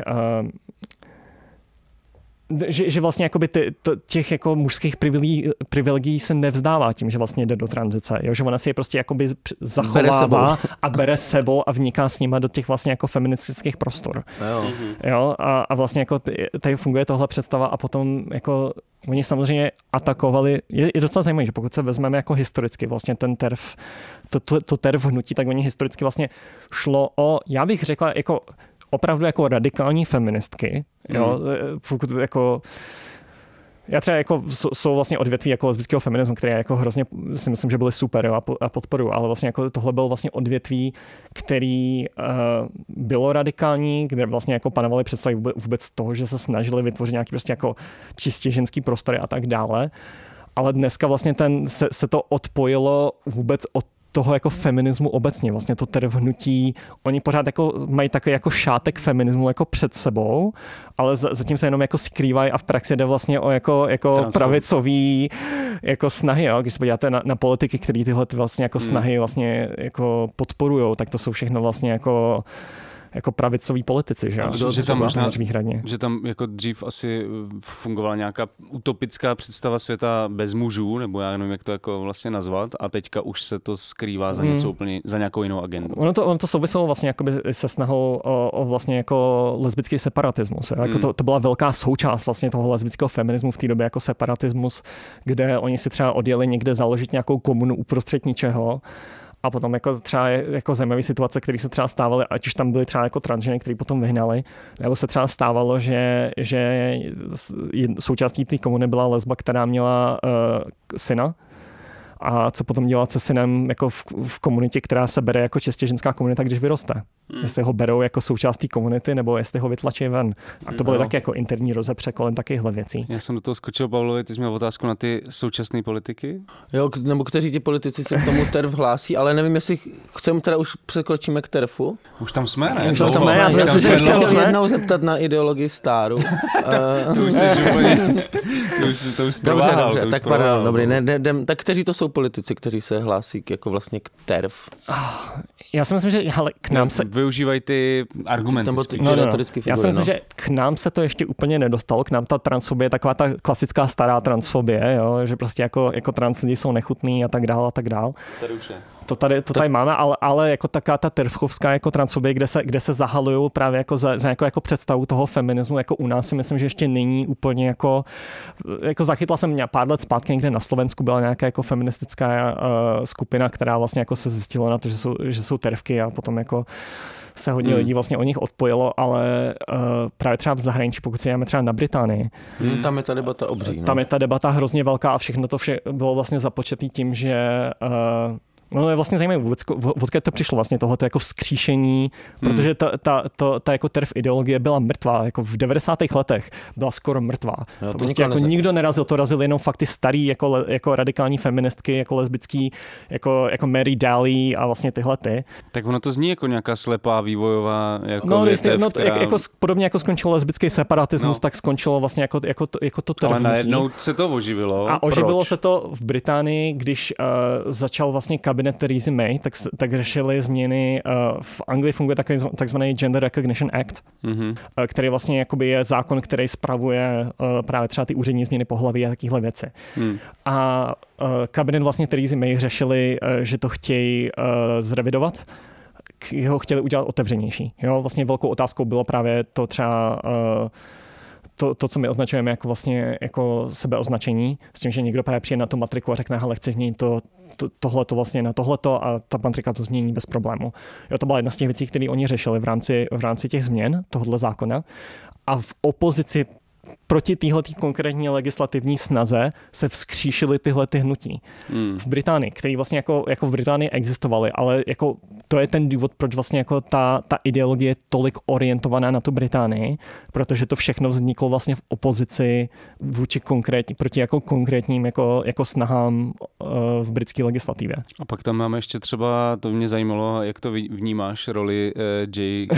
Rowlingový a autorky Harryho Pottera, která se právě v souvislosti s TERF a ideologií jako často zmiňuje. Mě by zajímalo, jak ty se díváš na její jako postavení v těchto debatách. No jako já bych neřekla nutně, že ona se jako ono je to hrozně zajímavé, protože jako tohleto hnutí, jakožto někdo vlastně jako, kdo se v tom aktivismu nějak jako participuje, dneska už tolik ne, ale vlastně jako sledovala jsem to dlouhodobě ten vývoj a vlastně jako bylo zajímavé, že jsme viděli už vlastně kolik let zpátky. Vlastně J.K. Rowling jsem tam třeba na Facebooku nebo na Twitteru jako lajkla nějaký jako tervkovský jako post, nějaký tweet nebo něco takového tam prostě lajkla, ale lidi si toho všimla, jako říkali, jako to, co se děje, jako J.K. Rowling, to mě docela jako překvapuje. A ona to vždycky jako zahnala do kouta, já jsem jako misklikla nebo něco takového, jo. Mm-hmm. A jako bylo vidět, že s postupem času najednou se lidi jako začali uvědomovat, že ona tomu jako skutečně věří a vlastně potom byl jako průlom, když ona udělala nějaký jako velký post, kde řešila primárně vlastně jako trans děti. A vlastně i si myslím, že vlastně jako to, že se umožňuje vlastně primárně to, co my označujeme jako společenskou tranzici, jo, což znamená změna jména, změna oslovování, třeba ani ne tolik jako hormony, jo, ale že se vůbec jako společenská. Že se umožní vlastně jako transdětem vlastně ta společenská tranzice, většinou vlastně, když oni neberou hormony, ale většinou jdou vlastně jako na blokátory hormonů, který vlastně jako upozaďují vlastně to, co ty hormony jako dělají a oni vlastně ani často neberou jako klasický vlastně hormony až nějak do 18 let nebo v nějakých případech do 17. Jo, ale vlastně ona začala řešit tohleto strašně hodně. A já ji vnímám, jako dneska ji vnímám takovou jako popularizátorku, dalo by se říct, že ona vzala něco, co bylo dost jako níž, což bylo taky jako dost jako okrajový. Už potom jako v té době, když ona už to přebrala, tak to už tolik ne, ale nebyl to taky jako mainstream v rámci jako té britské politiky. A já si myslím, že ona tomu dala takovou jako viditelnost, že najednou i vlastně ty klasický vlastně jako pravičáci, který vlastně jako o takovýchhle věcech v životě neslyšeli, že by se někdy označili jako feministi nebo feministky, jako to je pro ně nepředstavitelný, že? Ale nejenom mají jako tohleto, že vidějí někoho jako na společenských médiích, kdo tohleto propaguje a začínají to přejímat, protože to samozřejmě jako rezonuje s tím, v co oni sami věří, protože oni samozřejmě nevěří, že jako transženy jsou ženy a že transmuži jsou muži a že transděti mají prostě jako nějaký jako představy toho, o kom oni jsou a že to není jenom nějaká manipulace od jako trans jako lidí z transaktivismu, že jako nemanipulují ty děti, že? Že ono to začalo teda, jak jsi zmiňovala, s nějakou debatou během vlády Theresa May, ale není to teda úplně jako mylný si to spojit prostě s Rowlingovou, že vlastně možná zesílila některé jako tyhle tendence v britské debatě. Určitě, já si myslím, že ona jako posílila hodně s tím, že ona se stala takým jako jménem, za který se jako spousta lidí najednou jako mohla postavit, jo? Že byli třeba ještě před ní, myslím, že i pro ní vlastně dal by se taky jako radikalizační moment byl případ Maya Forstater, myslím, že to bylo Maya Forstater, která vlastně, pokud se nepletu, tak oni ji vyhodili, to, jak to prezentovali pravicový média, bylo, že ji vyhodili za to, že byla transfobní. A v praxi, pokud se nepletu, tak vlastně šlo o to, že ona se vlastně jako chovala i, jako tam byly nějaký trans lidi vlastně v rámci té firmy, ve které ona pracovala. A ona se k ním fakt jako chovala jako hnusně, že fakt jako misgendrovala, jo, že prostě jako denamovala a tak dále. A potom, když se jí měla jako obnovovat jako smlouva, ona neměla jako trvalou smlouvu, když se jí měla obnovovat smlouva, tak ta firma řekla, že ji tam nechtějí. Jo, a najednou to bylo prezentované jako to, že byla vyhozená za transfobii a vlastně zastála si ji právě jedna z těch velkých právě Rowlingova. Jo, Jo, takže já si myslím, že jako ona, jako byly tam jako náznaky jako toho, že ona taky tyhle věci jako nějak jako přebírá, ale ta první vlastně jako otevřená fakt jako navenek, že to dala znát, byla, myslím, že ta Maya Forstater, no. Ideologicky ten terv, ke kterému se hlásí Rowlingová, je typický čím, nebo čím je charakteristický? Já si myslím, že třeba ta charakteristika je zajímavé, že se na to ptáš, protože když se podíváme na ty 70. léta, tak vlastně jak to definovala ta Janice G. Raymond, tak ona se soustředila primárně na transženy. Jo, vlastně tu pozici transžen vlastně v tom lesbickém feminismu a tak dále, ale když se potom podíváme právě třeba na Rowling, tak tam už vidíme posun k tomu, že ona se soustředí transženy občas jako zmiňuje taky to, co bude dělat jako na záchodech, když tam bude transžena a tak dále, takýhle blbosti, ale primárně se soustředí právě na transmuže a transděti. Jo, tady je vlastně jakoby, že tam došlo k nějakému posunu, kde najednou je taková jako morální panika jako toho, že vůbec jako dítě může jako zpochybňovat vlastně tu genderovou identitu, která jim jako předadí společnost. Jo, že vlastně jako společnost řekne, hele, seš kluk a to dítě jako v někdy třeba jako 6 letý, ale prostě jako 12 letý prostě řekne, hele, jako to mi jako nějak jako nesedí a vůbec to, že jako to dítě jako může nějak jako vyjádřit tohleto otevřeně je najednou jako hrozná morální panika, že někdo může nějaké pochybnosti o jako genderovém systému v naší společnosti. ale vlastně i to, jak oni jako prezentují jako transmuže, je hrozně infantilizující. Jako já bych to vlastně i takhle řekl, jo, že oni řeší děti a infantilizují transmuže, kde vlastně jako oni to prezentujou, když vlastně jako to, že nějaký transmuž do tranzice, jakože jde vlastně o ženu, který bylo jako ublížený patriarchátem a že vlastně se chce stát součástí toho patriarchátu. Jo, že vlastně jakože a pořád řeší vlastně otázky kolem jako je tam hrozná spousta dezinformací a vlastně to si myslím, že je i třeba jako do jistý míry třeba jako nový, jo, v rámci vlastně jako fake news, jak už si vlastně zmínila. Já si myslím, že to je do jistý míry vlastně v rámci jako toho, jak ty terf ideologie je taky jako nový, jo, že oni najednou přebírají ty fake news právě z těch jako pravicových, ať už nějaký Daily Stormer nebo takýhle, jak oni jsou prostě schopní to jako internalizovat a brát to jako čistou pravdu a potom to využívat k podpoře těch svých vlastně jako ideologických jako pozic. Aha. Jo, teďka vím jsem třeba jako viděla snad dneska ráno dokonce, že myslím, že je nějaká klinika, kde vlastně oni poskytovali mastektomie vlastně jakoby lidem nějak od 15 let, ale vůbec tam nebylo jako klasifikovaný jako proč. Jestli to šlo třeba, mohla to být rakovina prsu, mohlo to být právě jako, že ten člověk byl trans, ale většinou právě se dovolilo až od 18 let, protože samozřejmě tam můžou být různé komplikace. A najednou to bylo prezentované jako v těch pravicových médiích, jako oni dělají hysterektomie na dětích. Jo. A to bylo přesně, oni jsou schopní to prostě zkomolit, jako třeba 6letým jako holkám, že si dělají hysterektomie, protože vlastně trans lidi manipulujou do toho, že jsou jako trans kluci. No, to je docela jakoby důležitý asi motiv pro tady tyhle proudy, jako vymývání mozku, ideologie, děti nejsou svéprávný, nemůžou se rozhodovat jako svobodně v těch. Ale zároveň už se to blíží prostě tomu, co dneska říkají jako současný fašisti, že jo? Tady fake news věci. Ale ono to propojení není jenom jako třeba ideologický nebo třeba jako skrz ty sociální média, ale oni jsou třeba jako jsou organizace, teďka nevím, jestli to byla LGB Alliance nebo jedna z těch, oni jsou Wolf, LGB Alliance, jsou různý ty vlastně jako TERF organizace. A teďka už nevím, která to byla, ale ukázalo se, že ona třeba britská organizace dostávala financování od amerických jako pravicových křesťanů. Jo, oni jsou schopní prostě jako tyhle ty organizace právě jako ultrapravicový nebo prostě jako tyhle ty vlastně jako křesťani, americký vlastně evangelíci, tak jsou schopní prostě financovat antitransfeminismus v Británii. Protože jim to prostě ladí s tím, v co oni věří a čeho oni chtějí dosáhnout ve společnosti, což je prostě že to, aby se vlastně queer lidi vůbec báli jako identifikovat veřejně. Zároveň zase, kdo by třeba v roce 68 řekl, že za 50 let budou americký pravicový křesťani posílat britským lesbám peníze. No jasný, jo. No jako, nevím, jestli bych to označil za progres. To je spíš takový smutný příběh. No, ale zároveň jako překvapivý v něčem, že ukazuje, jak se můžou věci fakt zajímavě měnit. Zase ty aliance, tentokrát teda v hodně negativním světle.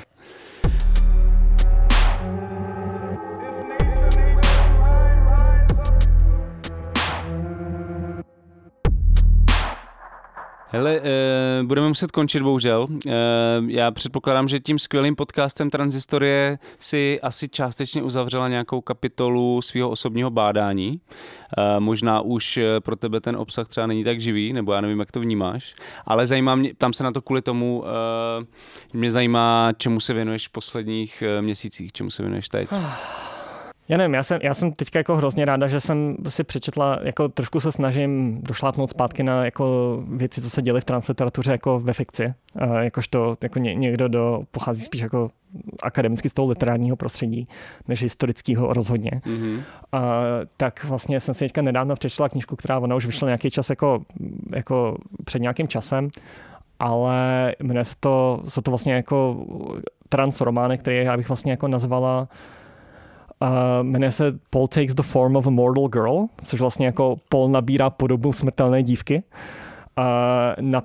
Napsala to Andrea Lawlor a je to vlastně strašně zajímavá perspektiva na jako genderové fluidity, nějaké jako jako kreativní jako reflexe toho, co jako genderová fluidita a vlastně jako sexuální fluidita může být a je to vlastně zasazený do 90. let a vlastně se tam i reflektuje právě ty různý jako terv pozice, trošku jako okrajově, ale jsou tam jako implicitní a vlastně jako kriticky se tam jako reflektujou a je to hrozně zajímavá prostě knížka o člověku. A trošku to vlastně navazuje na třeba Virginia Woolf a Orlando, kde vlastně že máme vlastně člověka, který prožívá dějiny a v průběhu těch dějin vlastně se mění jako gender toho člověka. A vlastně Paul Takes the Form of a Mortal Girl je v tomhletom ohledu poměrně jako podobná knížka, ale soustředí se primárně snad jako na raný 90. v Americe, jako queer raný 90, což je hrozně jako zajímavý období, si myslím. Je to fikce. Je to fikce. Je to komplet fikce, je to člověk, který může jako měnit jako svůj gender jako lusknutím prstů. Jo. Takže je to taky jako... Což nám mohla přidat ještě nějaký knižní typ. Určitě, ráda, strašně. Protože to je zajímavé. Já jako transliteraturu miluju a jako je to jedna z těch věcí, jako historie je důležitá, ale myslím si, že i ta fikce jako trošku jako zohlednit.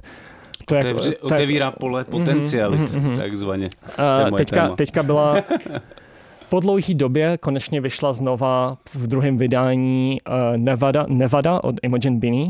Takový vlastně, jak bych řekla, průlomový román transliteratury, který vyšel v roce 2013, 2012, který fakt jako vnesl takový jako novou vlnu, jako nový vzduch, nový dech do transliteratury americký. Spíš řeším jako zase severoamerickou, zase tam je vlastně jako pozice. Strašně ráda bych doporučoval tu Nevadu od Imogen Binnie. Teďka hodně koluje Manhunt od Gretchen Felker Martin, což je takový jako gender dystopický román, horor, taky ty, jak se občas jako představit toho, co by se stalo, kdyby najednou všechny jako ženy na světě nebo muži na světě nebo tak zmizely, tak jako Gretchen Felker Martin tohleto jako reflektuje jako z transpozice a trošku jako hodně kriticky a jako zajímavě, hororově. A pokud někdo má rád jako třeba i poezii nebo jako poetickou fikci, tak strašně ráda bych doporučila Small Beauty. Vyšlo to v roce 2016, nevím, jestli to ještě jako se dá sehnat, od Jiaqing Wilson Young, což je kanadsko-čínská autorka. Nádherná knížka. Nádherná. No já myslím, že těma typama bychom mohli dnešní super povídání s Jamie Rose ukončit. Bavili jsme se o stručných dějinách trans osob, podcastu Transhistorie, stonewallských protestech, sporech mezi feministkami a transaktivistkami a bavili jsme se s amerikanistkou a aktivistkou Jamie Rose. Jak už jsme několikrát zmiňovali, Jamie pro Institut úzkosti nedávno připravila 6dílný podcast Transhistorie o dějinách translidí a myslím, že ho můžeme znovu všemi 10 doporučit. Mega doporučit, přesně. Jamie, moc krát děkujeme za tenhle skvělý rozhovor a doufáme, že se zase brzy někde uvidíme. Měj se. Taky hrozně děkuju. Díky moc. Tímto se náš dnešní kolaps už blíží ke konci. Pokud jsme se dneska neslyšeli poprvé, Kolaps docela často posloucháte, tak nás podpořte a s námi i celý tým Alarmu třeba měsíčním pravidelným příspěvkem na portálu darujme.cz. Link na naší stálou kampaň najdete na stránkách Alarmu, ale i v popiscích tohoto dílu. Všechny díly Kolapsu jsou dostupné zdarma pro všechny, bez jakýchkoliv limitů, ale samozřejmě finanční příspěvky čtenářů a čtenářek jsou pro nás naprosto klíčové. A děkujeme samozřejmě všem, kteří nás už podpořili a podporují. Bez vás by tento podcast nikdy nemohl existovat. A podpořit nás můžete taky nepřímo, a to tak, že naše podcasty ohodnotíte nebo okomentujete tam, kde je zrovna posloucháte. A nejvíc nám samozřejmě pomůžete nějakou nadšenou recenzí od srdíčka. Tak to už je pro dnešek opravdu úplně všechno. Ze studia se loučí Jan Bělíček a Pavel Šplíchal. A brzy zase naslyšenou u dalšího pokračování našeho podcastu Kolaps. Čau. Zdar.